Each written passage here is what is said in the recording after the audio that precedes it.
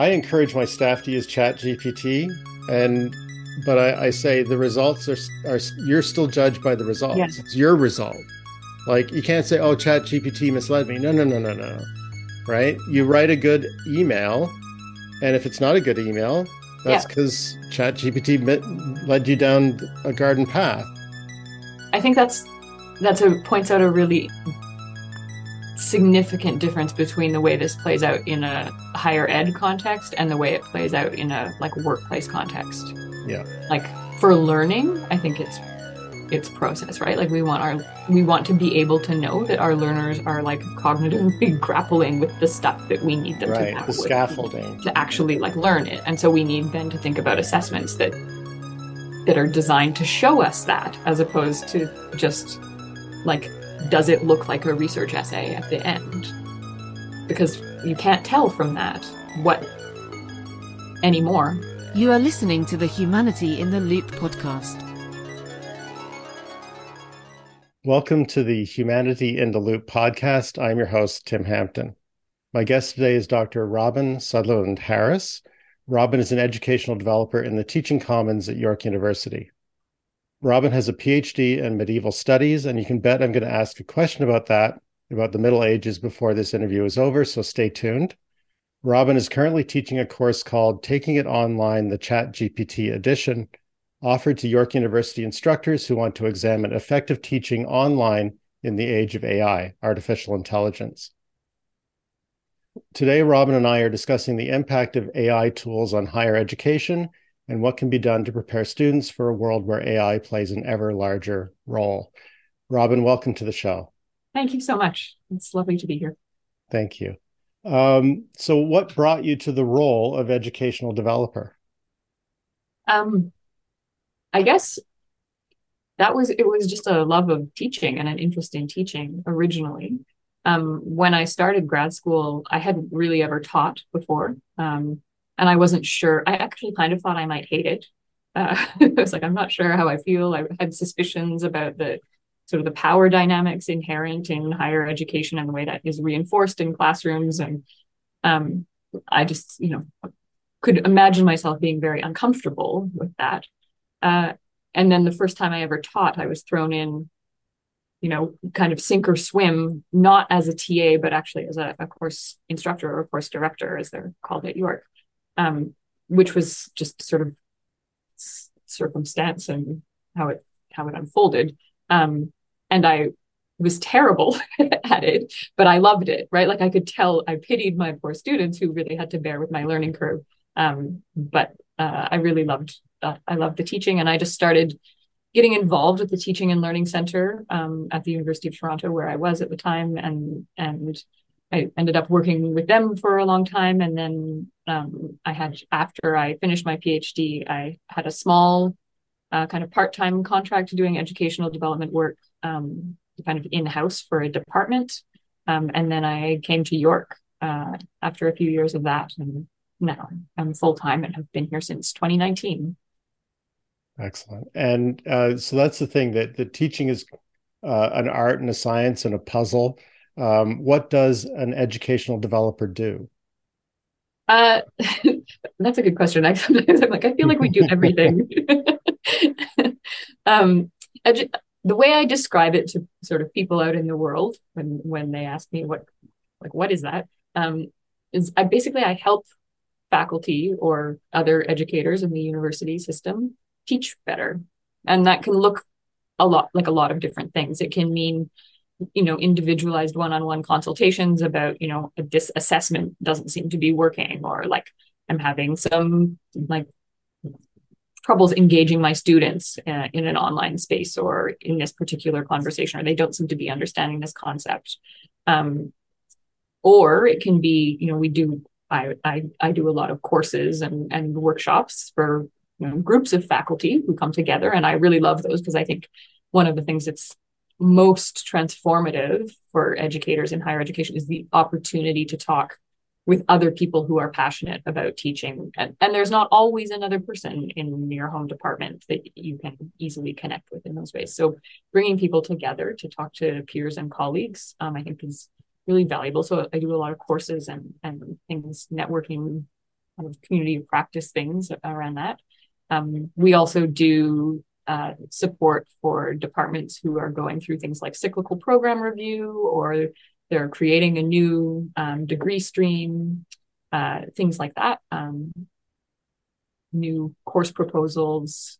We're involved in some of at York, there's the AIF funding, so centrally administered funding. We don't administer the funding, but we support projects who receive some of this funding, which is dedicated for academic innovation. And a lot of it's around teaching and learning. And if they want to bring on somebody in a kind of consultative role to support the particular project, there's a very wide range of things that we do. There's a bit of scope for scholarship. So we do some research, sometimes with partners inside the university. I have a couple of writing projects going on with folks at other institutions. So it's very wide ranging, which I love.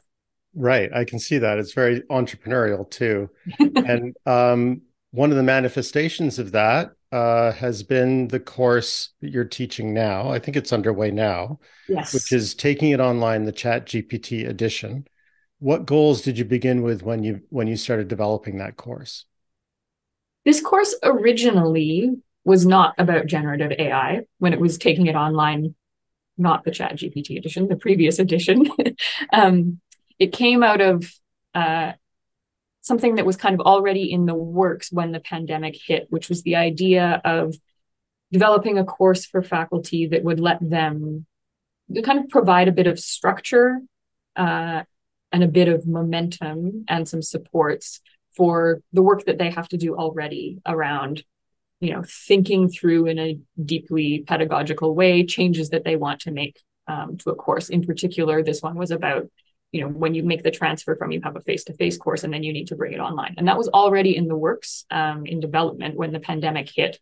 And then it was the perfect fit for that scenario. So we've had quite a large number of faculty kind of move through that course, which was very kind of workshopy. So each week you have sort of 3 or 4 challenges that you can select from. You pick one, and then you come up with a little action plan of how are you going to respond to that challenge in your course? And the challenge might be academic integrity, or the challenge might be, engaging learners in discussion forums. And there's some resources, a few prompts, and you just kind of think it through. And then you have conversations with other faculty and other educators who are thinking about those same things. So when generative AI started emerging onto the landscape, I thought that was also probably a very useful, broad kind of structure to help folks grapple with that. People who want to make some changes in response to this new technology that's out there. They're maybe already seeing hints and signs that their students are using it, but they don't really know how to think through approaching it, or what their priorities should be, or what the sort of opportunities might be, but what the challenges really are, all of these things. So it's, again, a way of, kind of giving folks some structure and a little bit of external motivation to, pick one thing, come up with a few ideas, plan to implement them, and talk to other people about what you're thinking about. They can give you feedback. I'm and my colleague Yellen Sue, who I'm co-facilitating it with, are in the forums and talking with people in synchronous sessions to see, give feedback and share thoughts as well. And then you can also see what everybody else is doing, whether it's in your discipline or in different contexts, which I think is a huge part of the value for people, is just how are other people thinking through this stuff? Yeah. You mentioned academic integrity, and I definitely want to look at that because that's one of the big fascinations that comes from ChatGPT. But I want to revisit how you prepared for this course.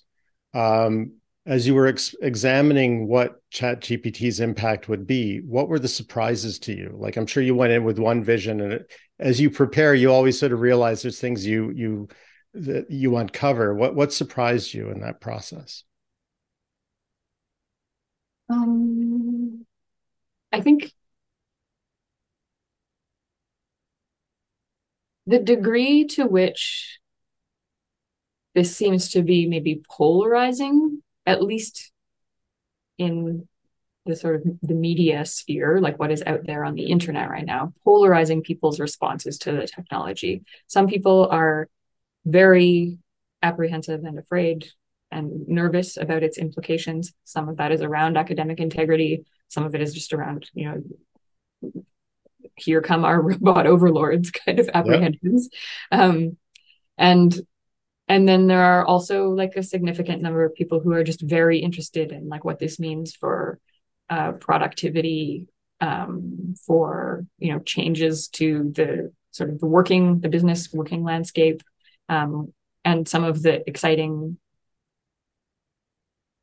potential implications for what this might look like in higher education. So there's definitely there are sort of two kind of camps, and I think really probably most people are a little bit in both fields, but that those are just kind of two emerging narratives.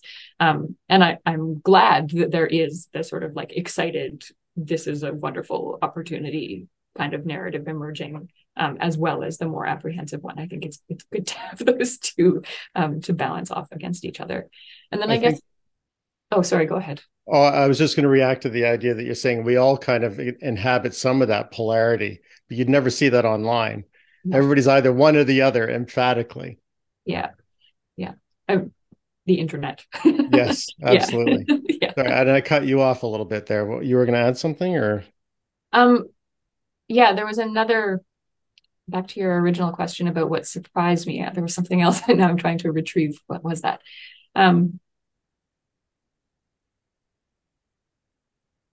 Oh, maybe it will come back to me. It'll come back. No worries.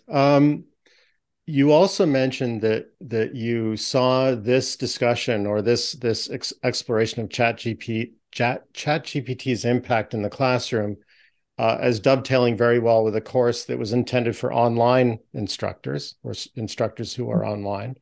What are the differences that you see between how ChatGPT is impacting classes that are online or hybrid or in person, or is it just a matter of degree? I think it's just a matter of degree. And I feel,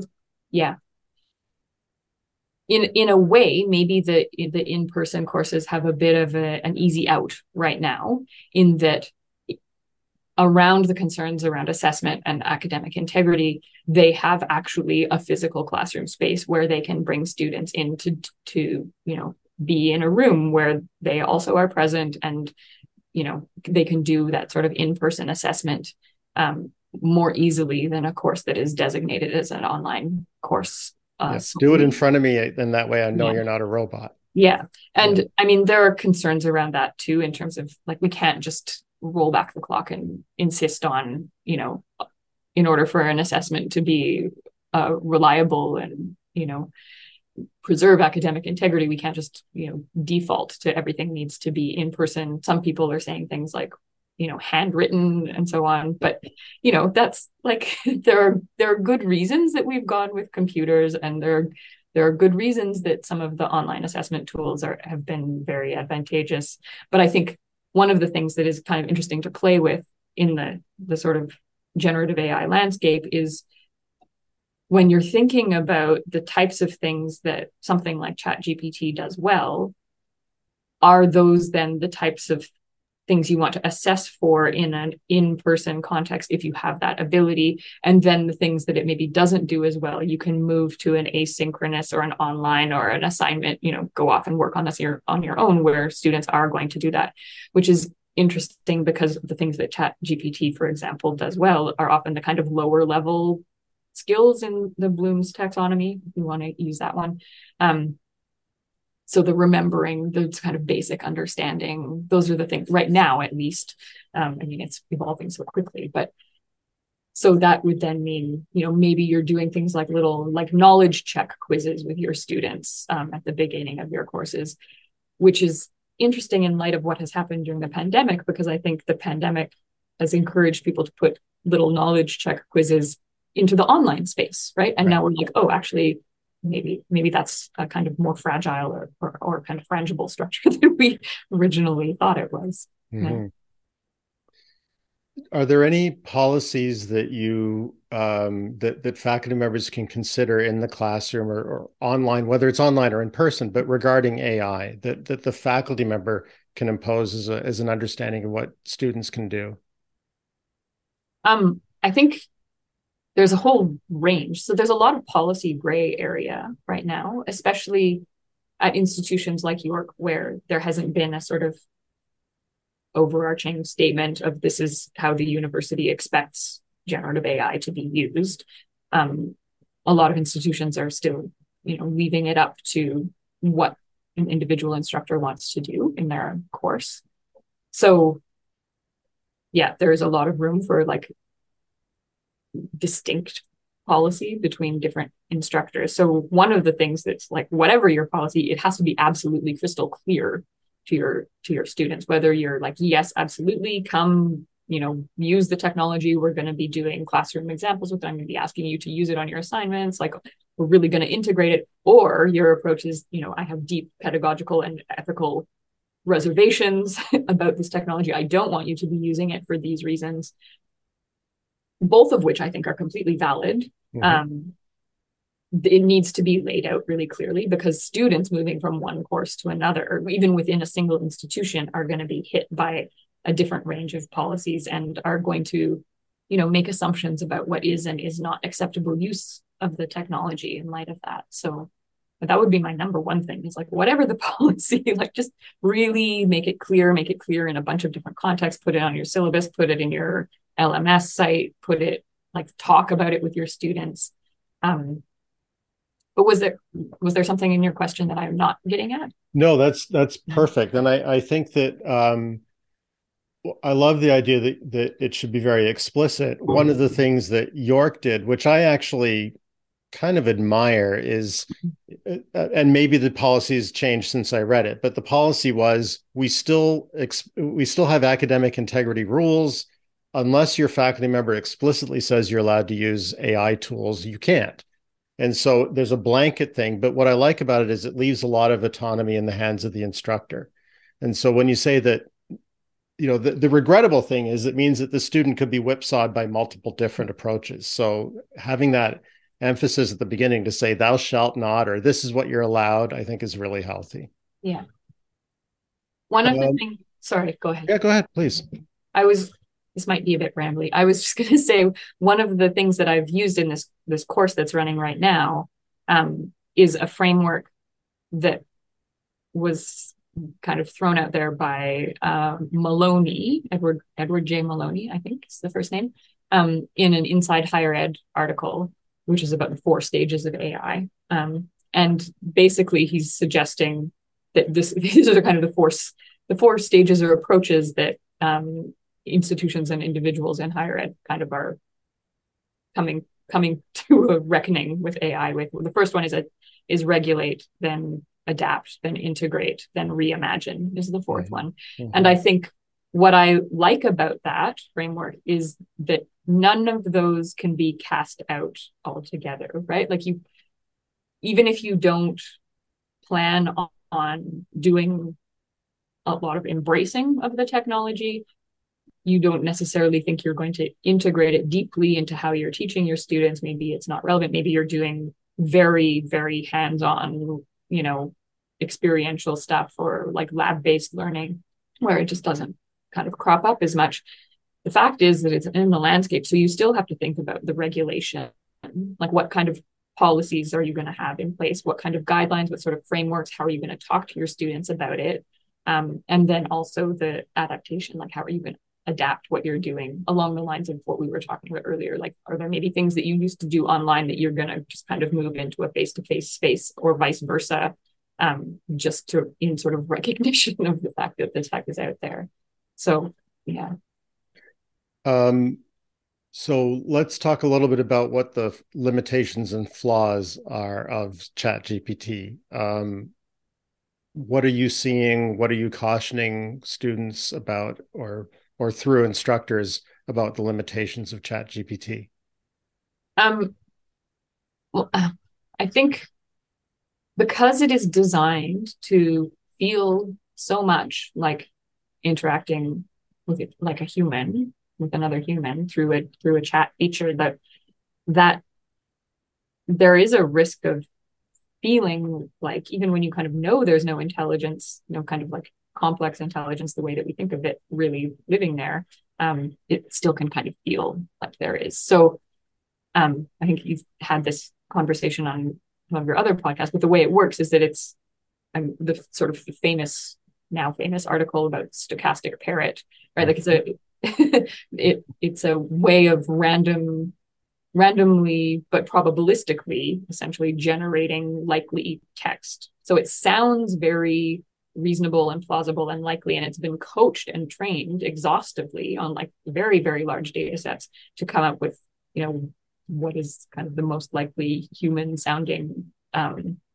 response to your question in a particular way. And that can really very, very much feel like there is an intelligence living in there that understands more than it actually can. It can really do amazing things, but it's not, it doesn't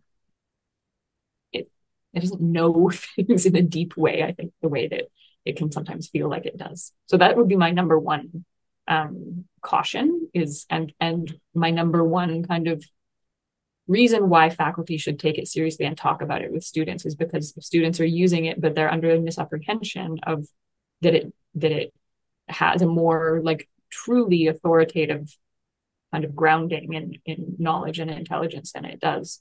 That can lead students very astray. And I think it's important for them to know the limitations of it in just what its basic capacities are right now.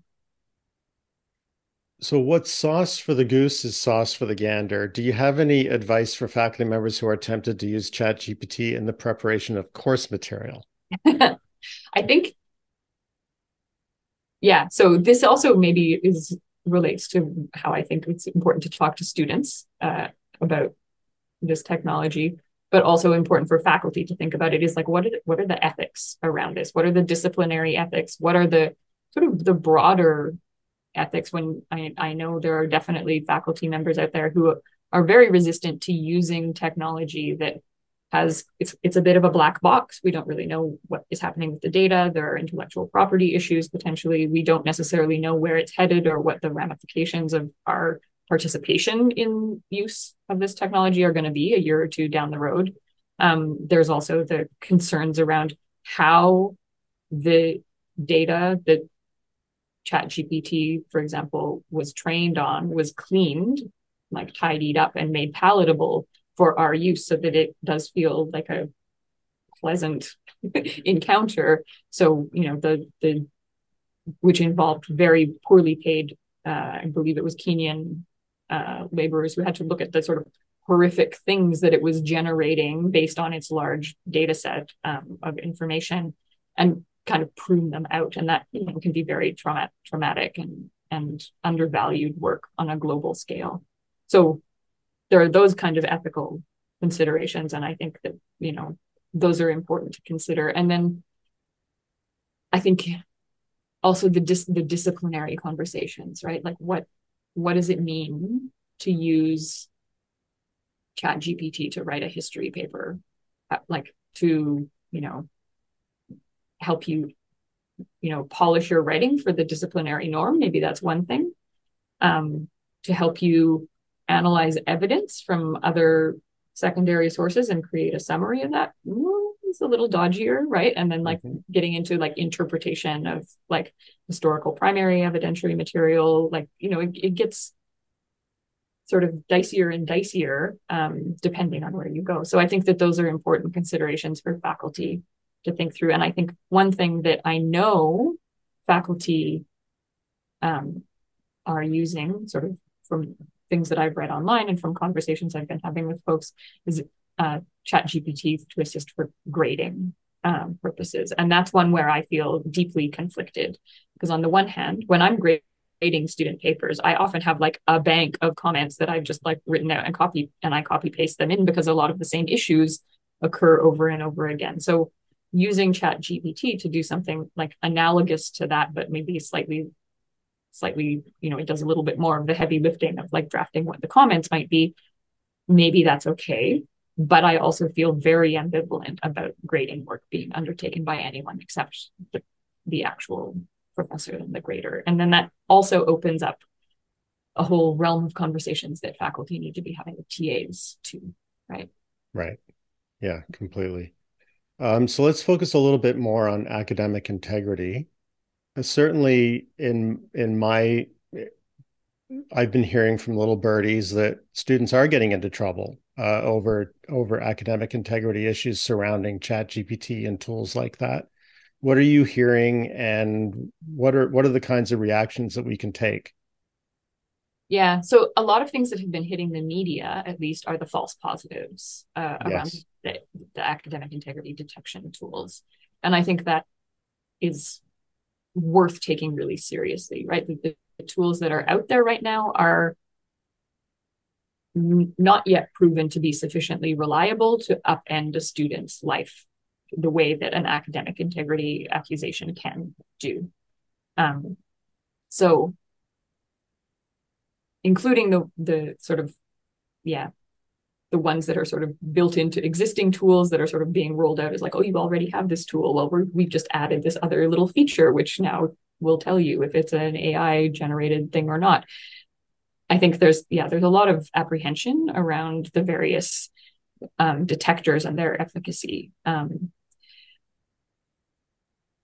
I think what I've been seeing is a lot of faculty get a sense of what they first see is that it just is weird, that there's something that just reads kind of weirdly about what the student has written in a way that isn't necessarily about like the standard of the writing, but is more about like, it's funny that they would talk about this, but they wouldn't also like make any reference to this other sort of idea that's been woven through the course for the whole semester, or this like, particular paper that we've been talking about for the last 2 weeks in this course, or, so it's kind of missing some of the contextual pieces, the way that normally student work exists in a conversation with the whole scope of the semester long course.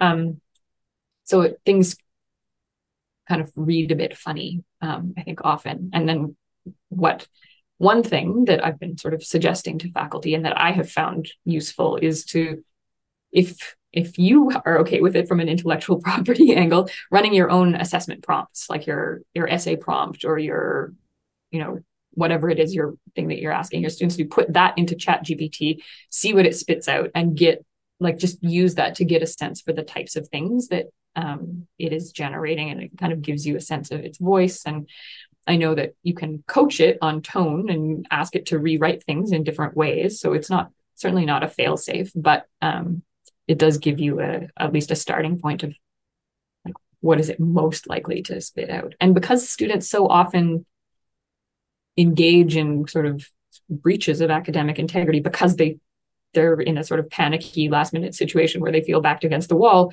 it's not that improbable that most of the ChatGPTs that you would see would be sort of like, help me just like generate this thing, and then they just take it and they don't necessarily do a ton of reworking of it, because they're it's 11:45 and they have to submit it by midnight or whatever.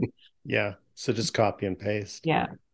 So there's a few themes in there, and I want to pick up on, you said that sometimes the output is funny or not really, it's tangential to what we're talking about or missing a piece. I want to get into that later because,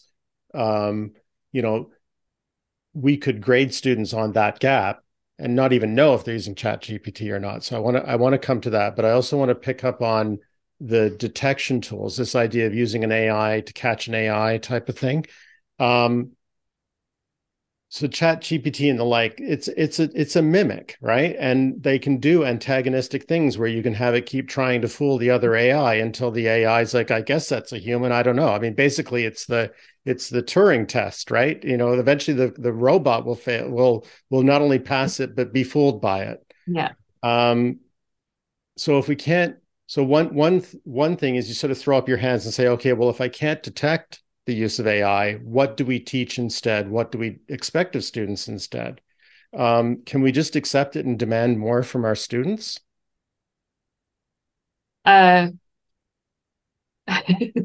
Maybe. And what would that look like, right? That's Yeah. the tricky part, because Yeah. I I think you were sort of talking, I had an example, that we teach. We used to really focus on arithmetic in grade school. And now I don't think we do it as much anymore because everybody has a calculator. Yeah. Everybody has a phone with a calculator in it. And so we've moved up a layer of abstraction to word problems.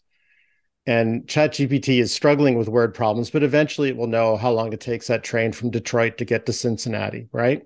And so you have to keep going up a layer of abstraction. So it becomes very difficult to formulate that assignment, and very difficult, I would think, to assess that assignment. I mean, now you're just not saying that looks like an essay, it gets a C. Now you have to say, well, it can't be that. It has to be, that's an F. It has to be much more than that. It's very cognitively demanding for the faculty member or the TA. Yeah. What are we going to do?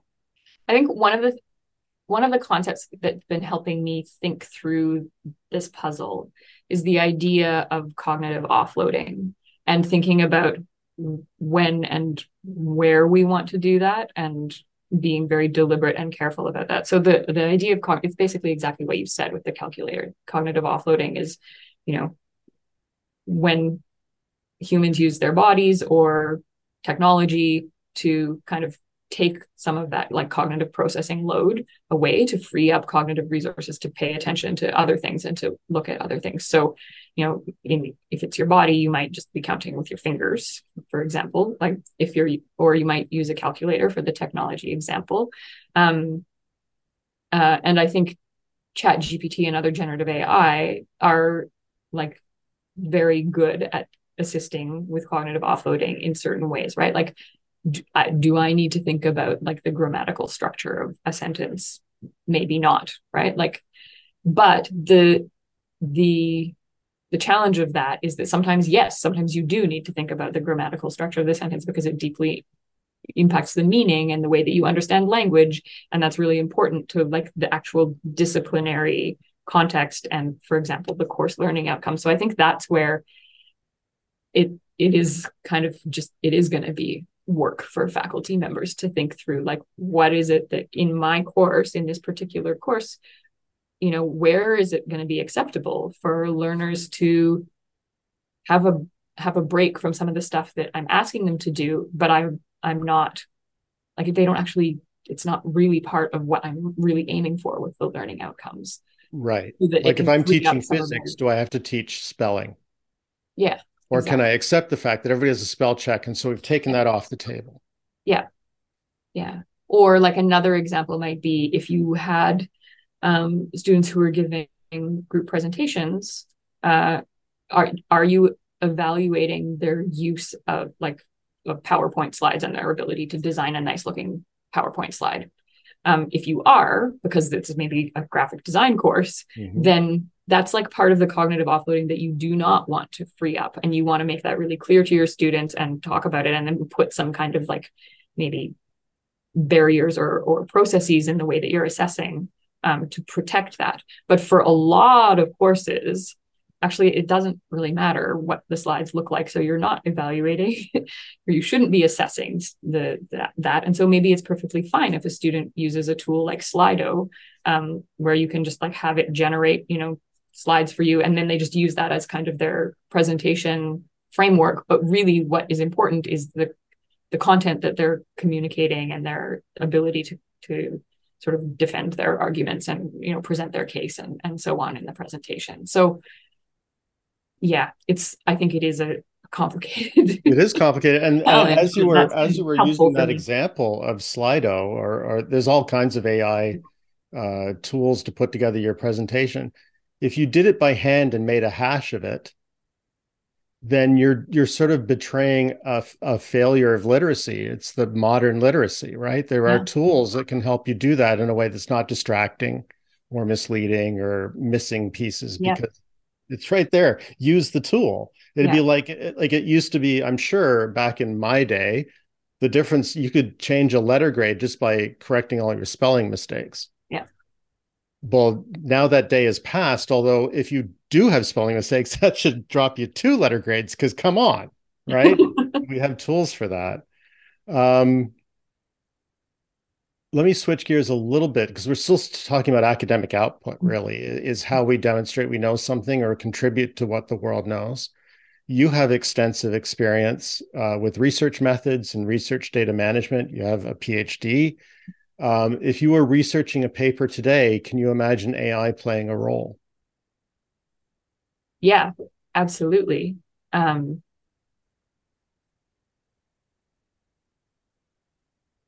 I think one of the things that I've been playing around with having AI do is just summarize my very messy notes for things.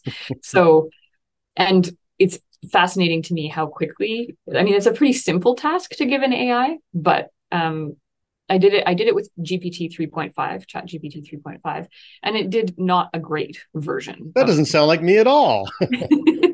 Yeah. Well, it summarized my notes, but it kind of kept too much of the messiness. Like it was a bit too like it didn't really do the sort of like extraction and synthesis and that I was kind of hoping for. But GPT-4 did do it, and I was like, this is great. This is because now, you go into an archive and you take a bunch of semi-chaotic notes about the documents that you're looking at, for example, or you create a spreadsheet or whatever, and it's like a little bit chaotic, and you kind of ask the AI to, what are you seeing here? And I also have been talking with colleagues about various plugins and sort of tools that are emerging specifically around data analysis as well, where you can give it your spreadsheet and just say like generate some graphs of things that look interesting to you, and it might come up with stuff that you haven't even considered.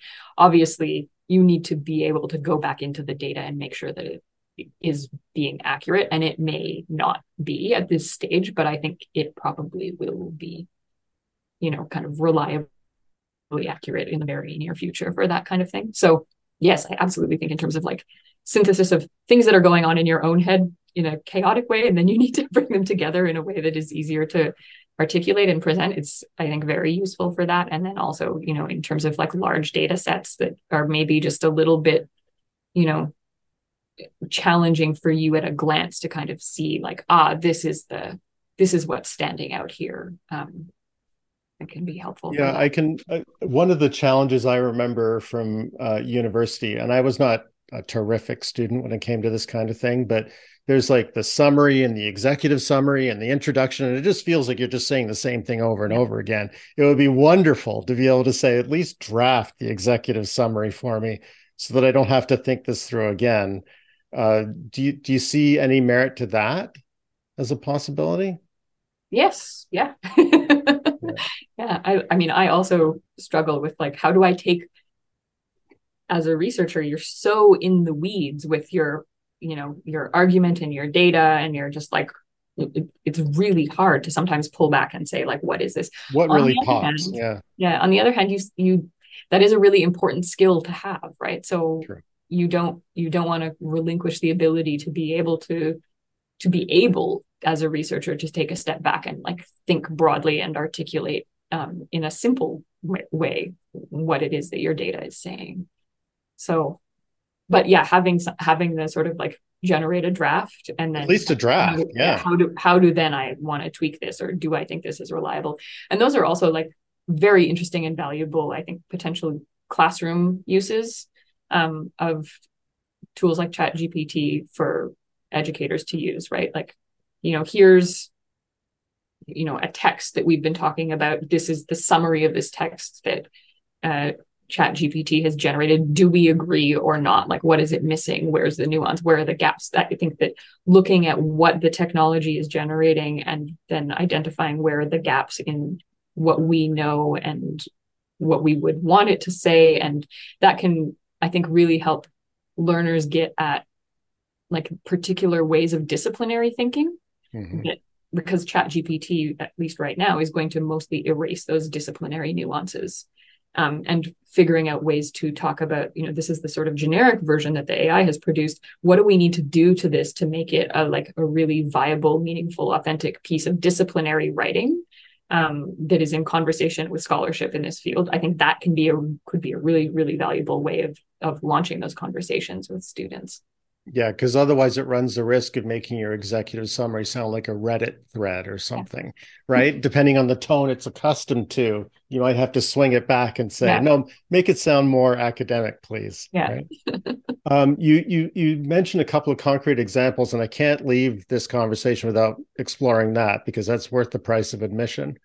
Um, you talked about organizing your notes and also sort of exploring data and asking for outputs like charts and that sort of thing.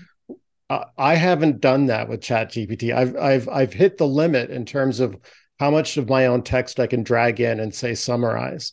So are you paying for ChatGPT? Do you have a paid account, or is there some other technique you're using?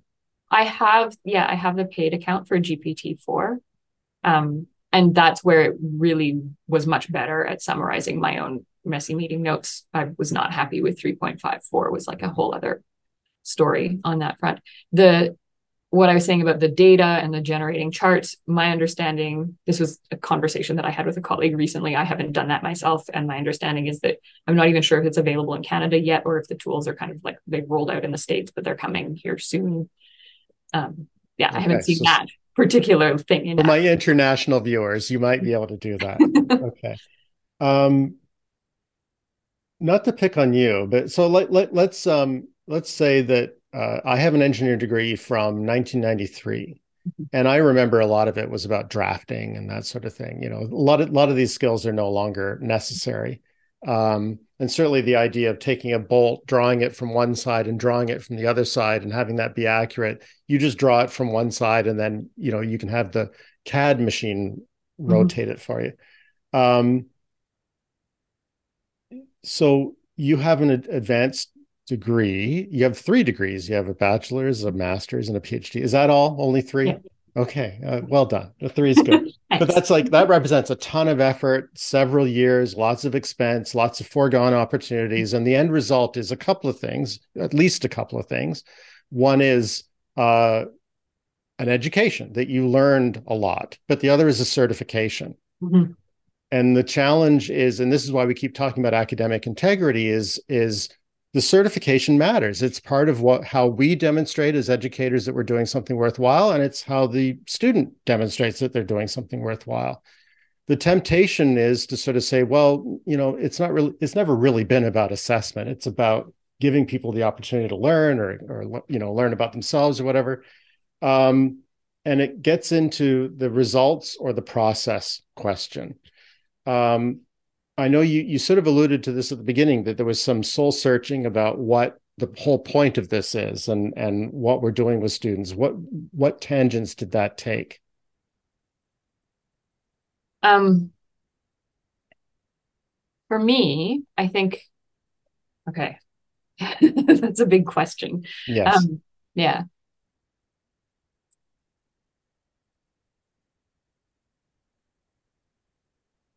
Oh, and I think I'm spinning my wheels in my head a little bit too much. Um, can you ask me that question? Like, just again, I'm like, I think I've gone down a rabbit hole in my Sure. mind. Yeah. Okay. So um, if we collectively decide that there's an awful lot of academic output that we assess today that could be done by a machine, just like we accept that arithmetic can be done by a calculator. What does certification look like? Does it come back to the idea that we would expect more from a student? Or does it come back to the idea that really it's the experience and we want the students to have an environment where they can learn, but we can't necessarily prove that they've learned, that we accept that as an alternative. Yeah. My hope, okay, this is I think why I fell down into the rabbit hole, but my hope is really that what cumulatively this whole generative AI in higher education landscape will evolve into is something where we move away from, for lack of a better word, like a sort of neoliberal model of higher education where uh, it's sort of like the sort of diploma mill idea of, like people are coming purely for the credential and we have these huge course sizes. Like that's a really, really challenging environment to try and manage and respond to generative AI. If you have a course that's 1,000 or 2,000 students, how do you do that? Whereas for faculty who have courses that are 30 students or fewer, 50 students or fewer, it's a much more manageable landscape, in terms of, you can actually like build those human connections and learn who your students are and connect with them and help figure out ways of engaging them and drawing them into the course content that are resonant for them, that will, whether or not it's like a course that they're taking because it's like a core part of their degree program or it's a breadth requirement, there's going to be something in the course that they're more excited about and that they will connect to. But all of these ways of, I think, responding to ChatGPT and other generative AI that emphasize, the human connections, which I think is what you're getting at with like the deeper learning. And also, I think, is the way of avoiding this kind of trap of it's just all about the credential and so on. They take more time and more resources, more labor, and a kind of a different institutional structure. But I think the alternative is a landscape in which you have bots teaching bots effectively, right? Like, you have faculty members who have no time, who have huge courses, who are necessarily reliant on, ChatGPT to help them do their grading or help them like draft their course outlines or figure out their lesson plan or put together their slideshow, like all of the things, in order just to manage the workload of the teaching landscape that they're in.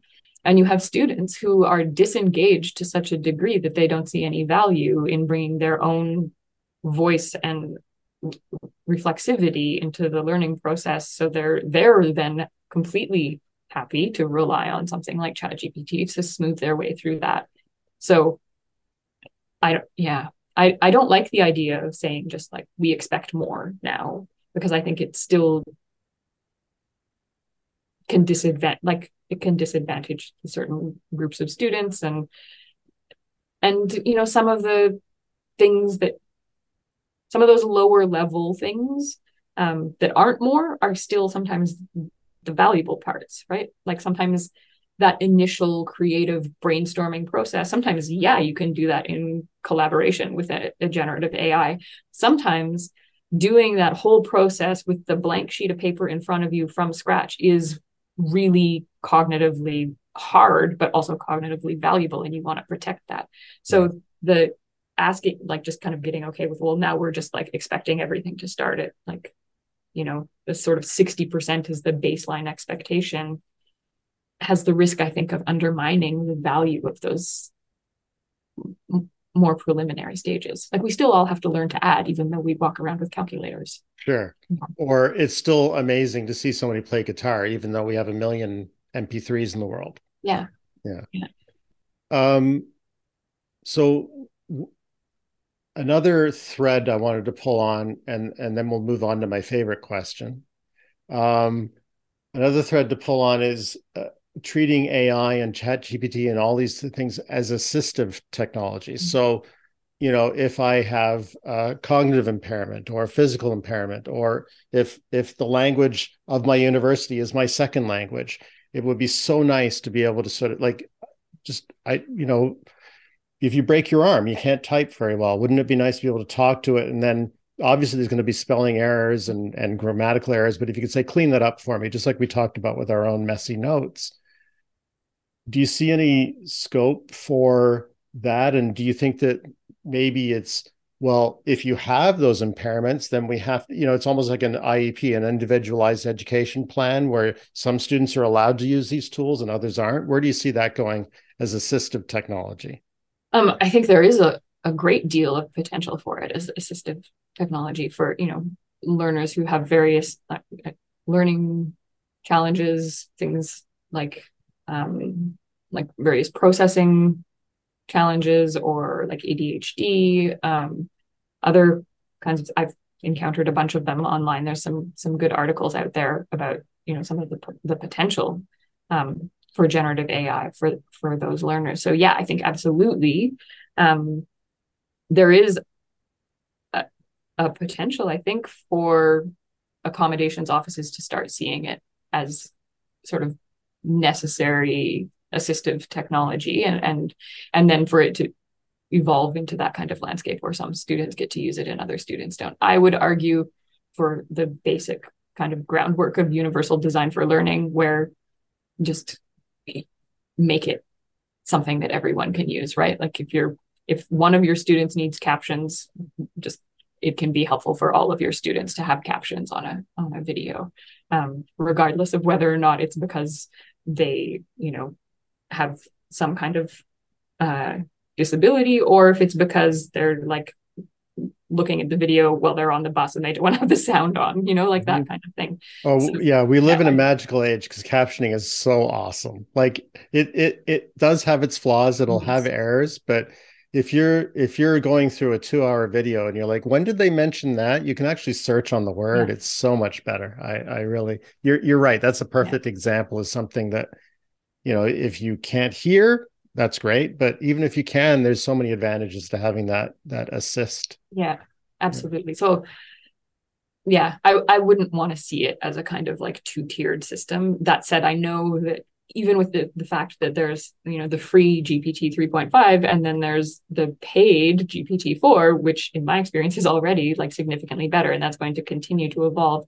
So the technology itself is already kind of starting to disappear behind paywalls of various kinds, which introduces a different kind of 2-tiered system in which, some of your students will have access to the sort of the free crappy AI, and then the other students who can afford the $20 a month for a subscription will have the good AI, and that will, give them this additional advantage. So I don't have a solution to that. It's just a really messy part of this landscape for sure, but something that I think faculty should be aware of and thoughtful about.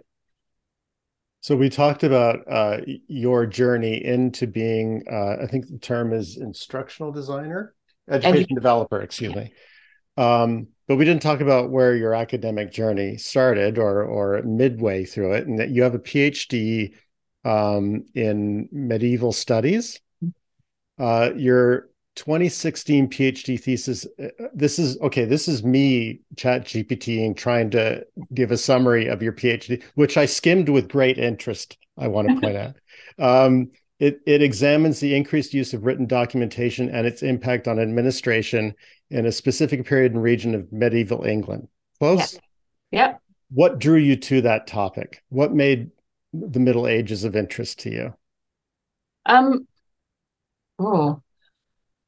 I think, initially my attraction to the Middle Ages was, it's really the kind of the old story of you have a professor who's really kind of, who just vibes really well with your way of learning. And for me, that was Nancy Partner at McGill. And I took some courses with her and just found her whole approach to thinking about the Middle Ages really interesting. And it was also one of the first places where I saw in action a really intellectually, like deeply rigorous approach to studying history and thinking about medieval sources. And I just was so excited by that. So that was kind of how I initially started being interested in the Middle Ages.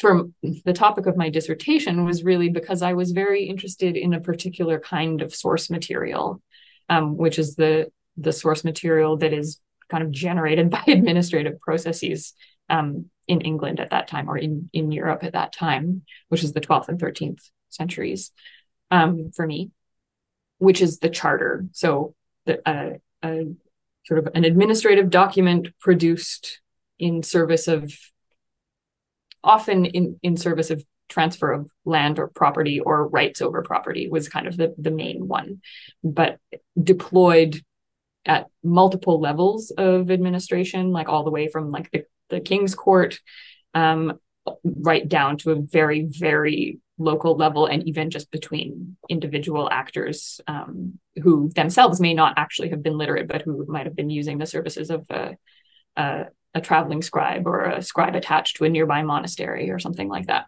So that type of source material was very exciting and interesting to me, partly because of the way in which there's a lot of it, each individual source item is very small and short. They're often quite formulaic in relationship to one another, and like trying to gather sense out of that type of like a sort of like a, it's like a giant pile of pebbles that are mostly the same, but then once you start looking at them, you're like, oh, actually all the pink ones might go over here. They're slightly pink. And then you sort of start looking at them closely and you end up with like a spectrum like of a pebbles. puzzle.